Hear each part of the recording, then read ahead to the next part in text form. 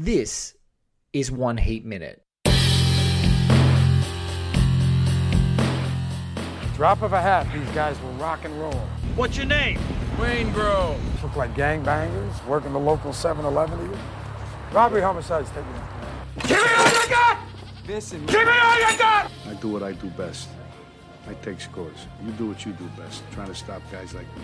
A podcast dedicated to all 170 minutes of Michael Mann's LA crime opus Heat, 1 minute at a time. Ladies and gentlemen, welcome back to One Heat Minute. I am Blake Howard. This is the 16th minute of Michael Mann's epic crime saga, LA opus Heat from 1995. I am joined once again, as promised at the end of last episode, by Lee Zachariah, author, co-host of television, Latoro from Ain't It Cool Down Under. He's joined me again, and co-host of Hell is for Hyphenates. This man, I was so lucky. I didn't get to mention last time, but Lee was kind enough, and his host for the first episode of his host Sophie, allowed me to gush about Michael Mann. Thank you so much for doing that. Allowed you? I begged you. I was honoured that you joined us after that. That was fantastic. It was a lot of fun. And who did we talk about? Some filmmaker no one's ever heard of again? No, not something that I've just decided to undertake a 170 episode podcast about. I like that you and I just invite each other on podcasts to talk about Michael Mann now. We can do that. We can keep doing it. You just wait for the next one. You wait for the next one. When I do I think the definitive edition of Heat, or maybe Thief, we'll see. We can get there. Stealing hearts and stealing minutes of your time, perhaps. We'll get there.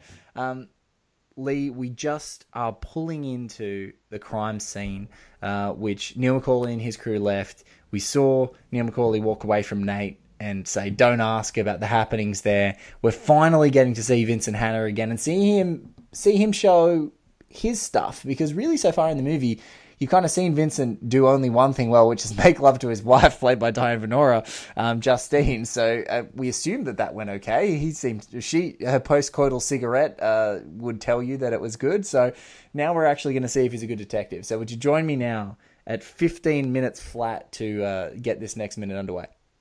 Let's watch or listen. Let's watch or listen. Let's go.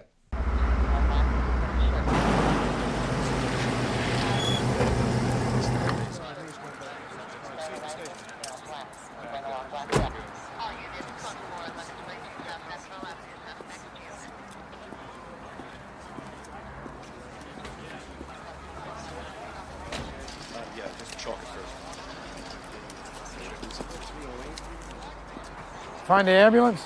Dumped it 4 blocks from here. 22nd Street between Figueroa and Flower. They torched it, burned everything, the guns, clothes, everything.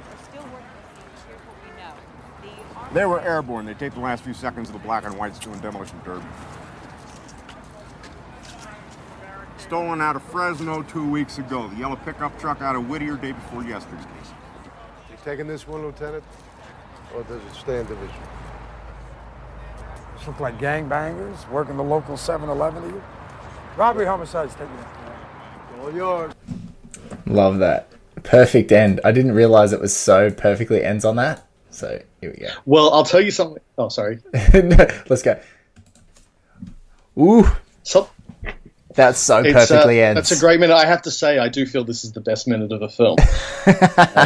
It's a pretty great minute. It's a very great minute. And so good. Are you guys taking this? This look like gangbangers coming up to your local 7-Eleven. Robbery Homicide's going to be taking this. I got to say, interestingly, my DVD player, or perhaps my DVD, is a few seconds off yours. So when I was carefully looking at the minutes, mine actually ends a few seconds after this one. Oh, it does. Okay. Well, folks, I'm going to have a look at. I've got the Heat Blu-ray. This is not, just as a reminder for any folks who are jumping on and sort of going back, this is not the Michael Mann Definitive Edition, which has very recently come out, the 4K edition. This is a Warner Brothers, and I think it's an international one, but it's an Australian Blu-ray from the theatrical cut. So I don't know if my minute starts just like a whisker of a second before yours, but this is the Blu-ray cut. So if for any confusion, right on that 16th minute is where you hear it, that Blu-ray version. But yeah, so this great minute kicks off. We see Vincent assaying the scene. Like, it's a messy scene. And a bit of trivia, particularly the young lady who's examining the body. Like, a lot of the people who are in this crime scene are, as Michael Mann loves to do with a lot of his different films, he gets in experts from their relative field to sort of inform performers and actors and things like that. We saw at the beginning of the film, it was a live emergency room that Robert De Niro walks through in LA. This scene is filled with real crime scene investigators, and this same woman who you actually see in a later crime scene, who he refers to as Rachel, that is a real name. She's a real crime scene, or was perhaps a real crime scene detective, investigator from 1995, who is here. And I think he says, "Get your hands out of that man. Get your hands out of that man's pocket." Rachel, a little bit after, but that is real people. But we see Vincent. He essays the scene, and it looks a lot, I don't know, it's like that dark, rich, dark black of the blood in those different scenes, and he's glancing around, he's checking in, much in the same way that Neil McCauley did earlier in the film. He's sort of taking everything in, looking around, scanning, and then within like 20 seconds, he's asking a raft of questions, sort of getting up to speed on what's happening, and literally doing it wordlessly, pointing, looking, and you got to love that. Yeah, it's kind of absurd, isn't it? It's just he just sort of Pacino swans in, he absorbs all the information, and he doesn't even talk. He's just that moment he just points at the truck and waits, and it cracks me up. But it's also, if you consider the whole film a call and response between De Niro and Pacino, the last line of De Niro in the last scene is De Niro saying, "Don't ask," and Pacino does not ask. Doesn't need He's to. like, all right, I won't ask. I'll just point and we can mime. I found a loophole. So he's following De Niro's instruction to the letter. And what's awesome is that Bosco, who's played by Ted Levine, who comes in here, he knows not to ask him questions. So you've got this poor traffic cop, an older gentleman who's in that local, district, comes in and starts to probe with questions and ask something, and immediately Bosco just interrupts him. Nah, this is what happened. Bang, they burned it. This, that, da. He's looking around. He's already preempted. He knows what Vincent's going to ask. He knows he's going to ask about why they're there. He knows he's going to ask about the truck, and he just starts outlaying information. But that's such a great pickup. I'd never noticed that. Don't ask. He doesn't have to ask because he's got people who just tell him, tell me, show me. And they've done this so many times that not only do they have that shorthand, but they have like code for everything that could possibly happen, like airborne, caught the last minute of the black and whites playing bumper cars or whatever that line is. It's just like, there's a way to say that if you just walked into a new scene, a crime scene, and something crazy has gone down, and you want to say, well, the cameras from the local TV station were up in the helicopter, and they managed to film the last minute in which there was a crash, But no, airborne, caught the last minutes of black and whites playing bumper cars. It's like, yeah, this happens so much in my world that you can reduce that down to 5 words, and I'll get it. Yeah, you deliver it just. That's it. It's just like chunks of information. I've been at a crime scene where this has happened so many times. And it's like, that's such a true LA thing, and especially an LA moment thing, like a very prescient 1995 thing, is that you would imagine it would be inauthentic to not have a helicopter there or a traffic copter that caught something. Absolutely. So like it was just the born, news 24/7, the post OJ era of like, tracking different car chases and, that car chase TV phenomena like this. There'd have to be something. They'd have to catch it. And so it just makes total sense that they're going to land, give them the footage. So this is what we saw happen. And, and then these guys jumped out. I'm surprised that they didn't, the chopper didn't catch the guys along the way. It'd be a different film, but they certainly caught the cops crashing and taking some footage back. Do you happen to know when they filmed this? Like the dates of production? No. Because, I've just looked up the O.J. Simpson thing, and it was, I think, June 94 when he went on the run. And I think I've got that right. The big... well, there was a several-month shoot, and they released December. So I would imagine... And, like, there's a massive... I think this is a traditional 35mm film. They had 4 editors that are credited to this. Dove Honig's the primary editor. So I'm thinking that it would have to have been early 94. It would have to have been early 94. Interesting. Well, yeah, June 17, 94 is when, OJ. So that would have been fresh in their memory. And even though it's a one-line thing, the airborne chopper, the idea is now bedded in, they're going to catch something. They're going to catch something. Yeah, that's it. Yeah, they're sort of this ever-present eye in the sky, pre-drones, pre-satellite imagery. Yeah, I like that. So robbery homicide division, we get to meet these guys, and I love this poor. There's this great in 15 minutes 31 seconds on the Blu-ray card.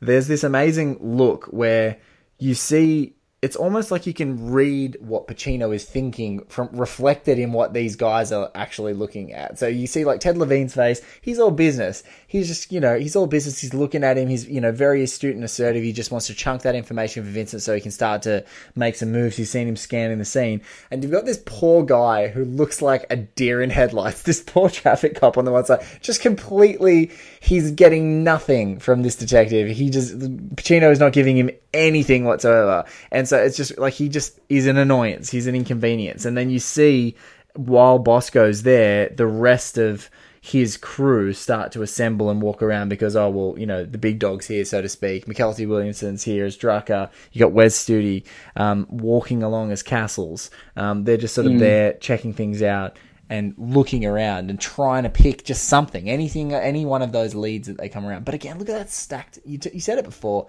Look at that stacked cast. Like Wes Studi off the, straight off Last of the Mohicans. It's like all these back when Michael Mann did Thief with James Caan. An interesting fact is that all of the guys who played bad guys, except for the lead villain, were Chicago policemen. That he knew from working on shows like Crime Story, and all of the so all the bad guys were Chicago policemen, and all the good guys, like all the cops, were played by real criminals, like former criminals from Chicago.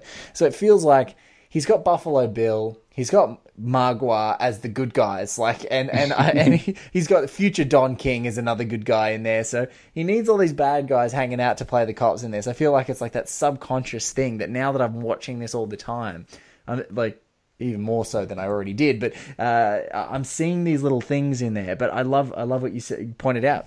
Right there, one line, they've cemented themselves at least in an LA that is a post OJ LA, which is great. That's it, and that poor cop kind of looks like, I know he's not, but he looks like a cameo, like a director who's some old great director who's just come in and they've stuck a uniform on him because he just looks so out of place. But I'm frantically looking through now. I've just been scanning IMDb. Scanning I don't IMDb know to see if there's like a traffic cop or something along the way that we'll give it there. But I don't think he is. But that's kind of like, I don't think he's anyone of note. Like it's not some big cameo.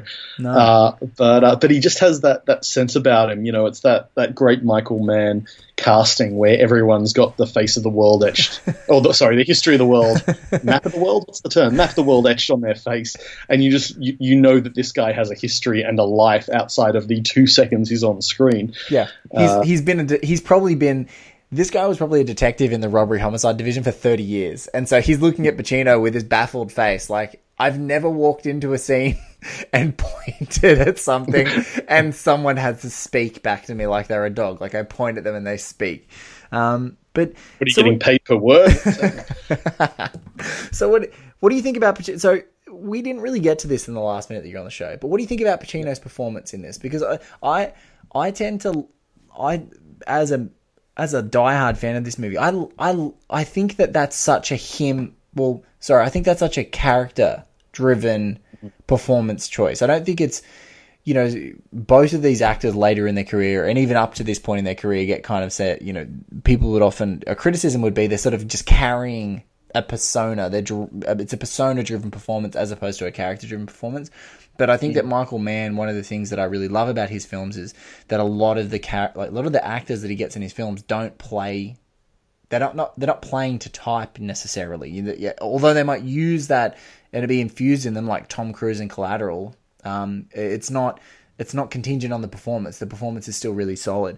Here, I think Vincent's like, he's the lead detective. He's the main man. He's walking into this. So for me, it just feels like it makes sense. Like, what about you? Do you feel like it makes sense? Do you feel like it's Pacino being super Pacino here and taking the reins and going crazy? What do you think? Well, it's sort of that period where Pacino became a meme before he even used the word meme. It's like, it's Sensible Woman, Heat. Now, here's the thing. Like, we're used to these versus films, like this thing versus that thing, Freddy versus Jason, Batman versus Superman. This isn't Lieutenant Vincent Hanna versus Neil McCauley. Like, I can't even remember the character names. I keep calling them De Niro and Pacino because this film is De Niro versus Pacino. That's the selling point of the film. That's all you need. A cop and a criminal, the two best actors of their generation, finally sharing scenes together. And that's certainly how it was sold. And that's, and that is a great way to sell it. And I feel that I don't really want authenticity from them because, especially in a Michael Mann film where, as stylized as it is, he's, as you say, he feels if he casts criminals, he's got real criminals in there. If he's casting cops, he's got the real forensic people and the real this and the real that. Everything's really authentic, which heightens these larger-than-life superhero characters who just swan in and do ultra cool stuff because they're completely in control. And like his superpower is to understand everything and point at things and absorb the information immediately. And that is what this film is. It's the ultimate versus film of and I love their performances because they're leaning into the idea of themselves as icons and they're using that. That's fueling their performances. Yeah, did you hear? I wonder if you heard when Michael Mann did the 20th anniversary celebration of Heat, which launched the sort of 4K print. I think Chris Nolan hosted an event in LA and it had like nearly all the major members of the cast were there, and they did a big Q&A. It was a massive celebration for Heat's 20th anniversary a few years ago. And one of the things that Pacino said was like around that time, he was like, one of the things that Michael and I used to talk about was that Vincent Hanna was a cokehead. Like he was like, he took cocaine. And when I see this, like, that's one of those moments where it's like, if you feel like you needed to think that Vincent Hanna took cocaine, but Michael Mann never showed him taking cocaine because that for him was like the showstopper, like he's not an addict. This is what he is. Yeah. I kind of feel like I don't reappraise the performance at all and go, oh yeah, no, he must be a cokehead. I just go, I actually don't want him to be a cokehead. I want him to be this much of a nutbag. Like that obsessively career-driven and obsessed with his profession that, like, he walks into a room and you see it, you can even see it in like films where there's like, where they play about CEOs or coaches. Like, I think that's why he's fantastic in things like Any Given Sunday. But you even look at like a CEO walk into a room and they just bark orders, like the best one, a great one is like a magazine editor in Devil Wears Prada with Meryl Streep, right? She just like sort of comes in and people are fawning at her to give her information before she asks them a question because God forbid she criticizes them. I think that's what he is. Like he is the larger than life. I love how you said it sort of, it's fueled by his essence, but it's part of the character because, you can't just, they roll out the red carpet. He gets right front row. He gets the best parking spot in the crime and in this. They don't like, all those scenes in cop films where the cop walks in and ducks as another cop lifts the thing. He just drives through. His car goes under them. The guy's like, oh, here we go. Oh. It's like he's being chauffeured or he's chauffeuring himself into. But the police line being lifted, so his entire car can go through just because that's easier. That's easier. He's not going to walk. He's not parking a kilometer away and walking for 10 minutes. He's the lead detective. He's Vincent Hanna, and he doesn't have time for walking or asking questions or verbs. He's just just give me. give me the cliff notes. I think what's great is that you've kind of stumbled onto what's really great about this is that these characters despite the fact that they're really rich and authentic, and especially the tapestry of characters that are around De Niro and Pacino in this movie, and their very distinctive styles, they're also rich. They've got these great backgrounds, obviously, clearly did a lot of preparation for the roles. But you're right, I'm obsessively sort of, watching this movie, so I know the characters' names. But, like, I don't think I've ever... If I said Neil McCauley to 95% of people, they would go, what? What are you talking about? Yep. Neil McCauley? Detective Vincent Hanna. What? Like Hannah? Like, it doesn't... There's nothing about it. But if I said Pacino and De Niro, like, you're exactly right. Bang. It's like Batman versus Superman. And I think what's even funnier is that the Chris Nolan connection comes back again, just briefly talking about Batman versus the Joker in The Dark Knight, which he apes so much of this movie: aesthetic, industrial lighting, that great sort of across the table scene, even though it's much sort of more. I don't know which one's more cartoonish from an acting perspective, but so great. But yeah, it is. It must have been like that. At the time, it must have been like, wow, this is like... It must have been, imagine like a Stallone and Schwarzenegger movie at this same time. It must have been out of control to imagine that this could even happen. Yeah, exactly. And I mean, like the Stallone Schwarzenegger stuff, everyone had been waiting for them to do a film together because they were kind of the, action stars of the 80s. And arguably, they waited too long. They did Expendables, but then they did what was it, Escape Plan, and it was like too little, too late. Yes. Kind of. But with Pacino and De Niro, they came in at just the right time, where the height of their powers may have been the 70s, and they did Godfather 2 together, but didn't appear. But in the 90s, they're both still leading men, but they've been just established just enough so that they've got that legendary status, but they're still, they've still got all their powers. So it's kind of the perfect moment for them to do that team up film. It wasn't too early, it wasn't too late. It was 95. That was when you're supposed to do it. Yeah, and it's like it's a time where, and this was a really great fertile time in American production at this minute, because the Sundance era had come along, and there's still these big studios were still throwing money at like really interesting crime like a drama. Like essentially, although this is a crime film, like it's at its core, it's a drama about these two very unique professionals who are sort of counterpoints to one another. And so you see people going like, oh, we'll definitely throw money like at a Pacino and De Niro movie, but it probably right now as well, from a really interesting production perspective, it probably wasn't as expensive as they thought it was going to be to get these guys on the screen, especially with the cast. Like, you must think, like, Pacino, De Niro, Kilmer, Voight, Sizemore, Venora, Amy Brenneman, Ashley Judd, like, that's a big cast. Like, that must have cost a lot of cash to actually do this.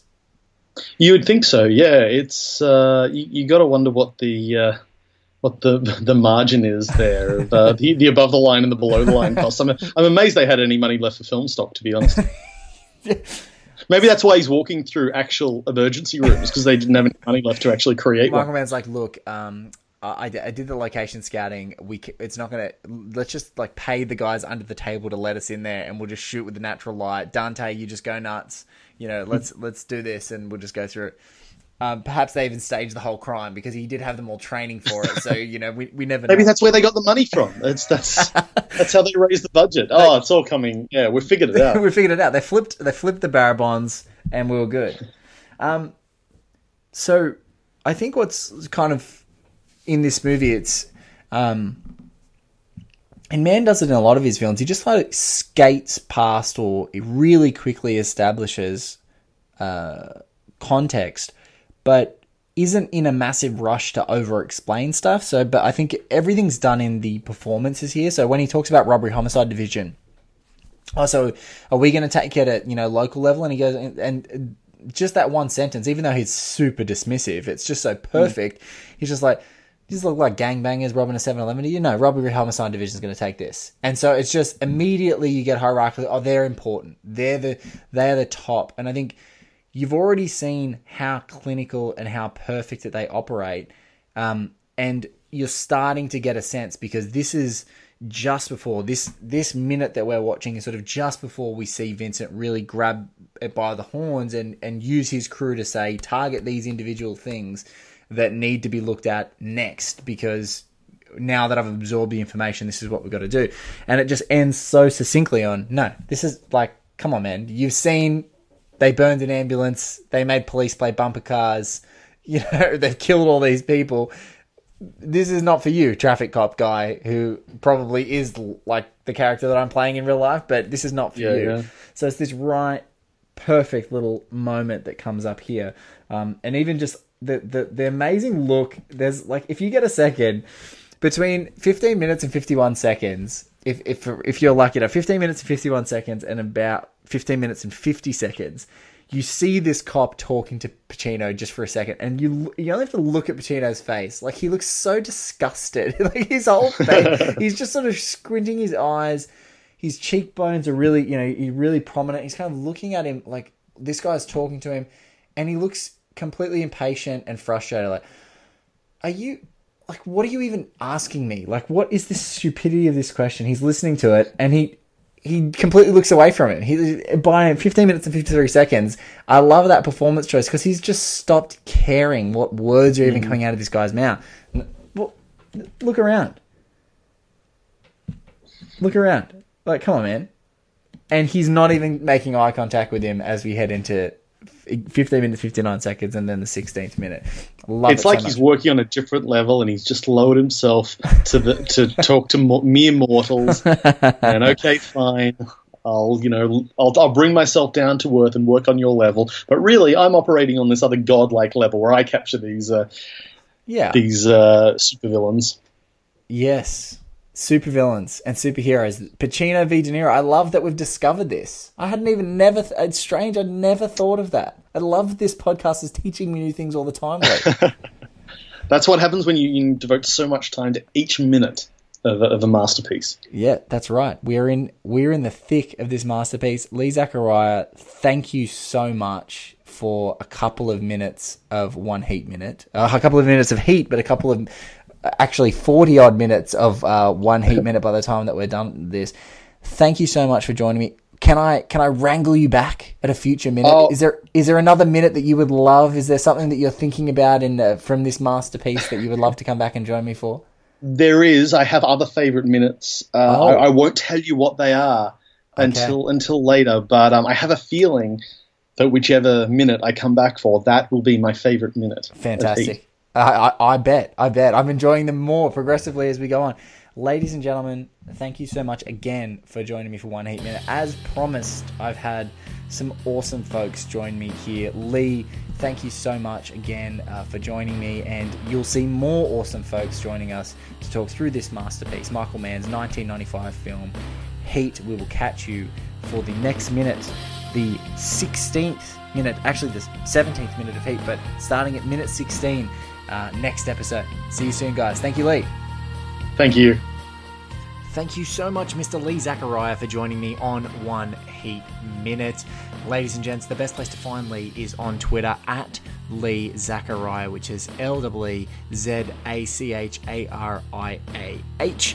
And that will lead you off into all the many places that you will find him. Also, every month, the institution, as I mentioned, Hell is for Hyphen, it's still kicking along, going beautifully. So subscribe and rate and review that bad boy, as well as subscribing, rating and reviewing One Heat Minute. Thank you so much for your company, and I am Blake Howard at Blake is Batman on Twitter if you want to follow along and check out updates for One Heat Minute.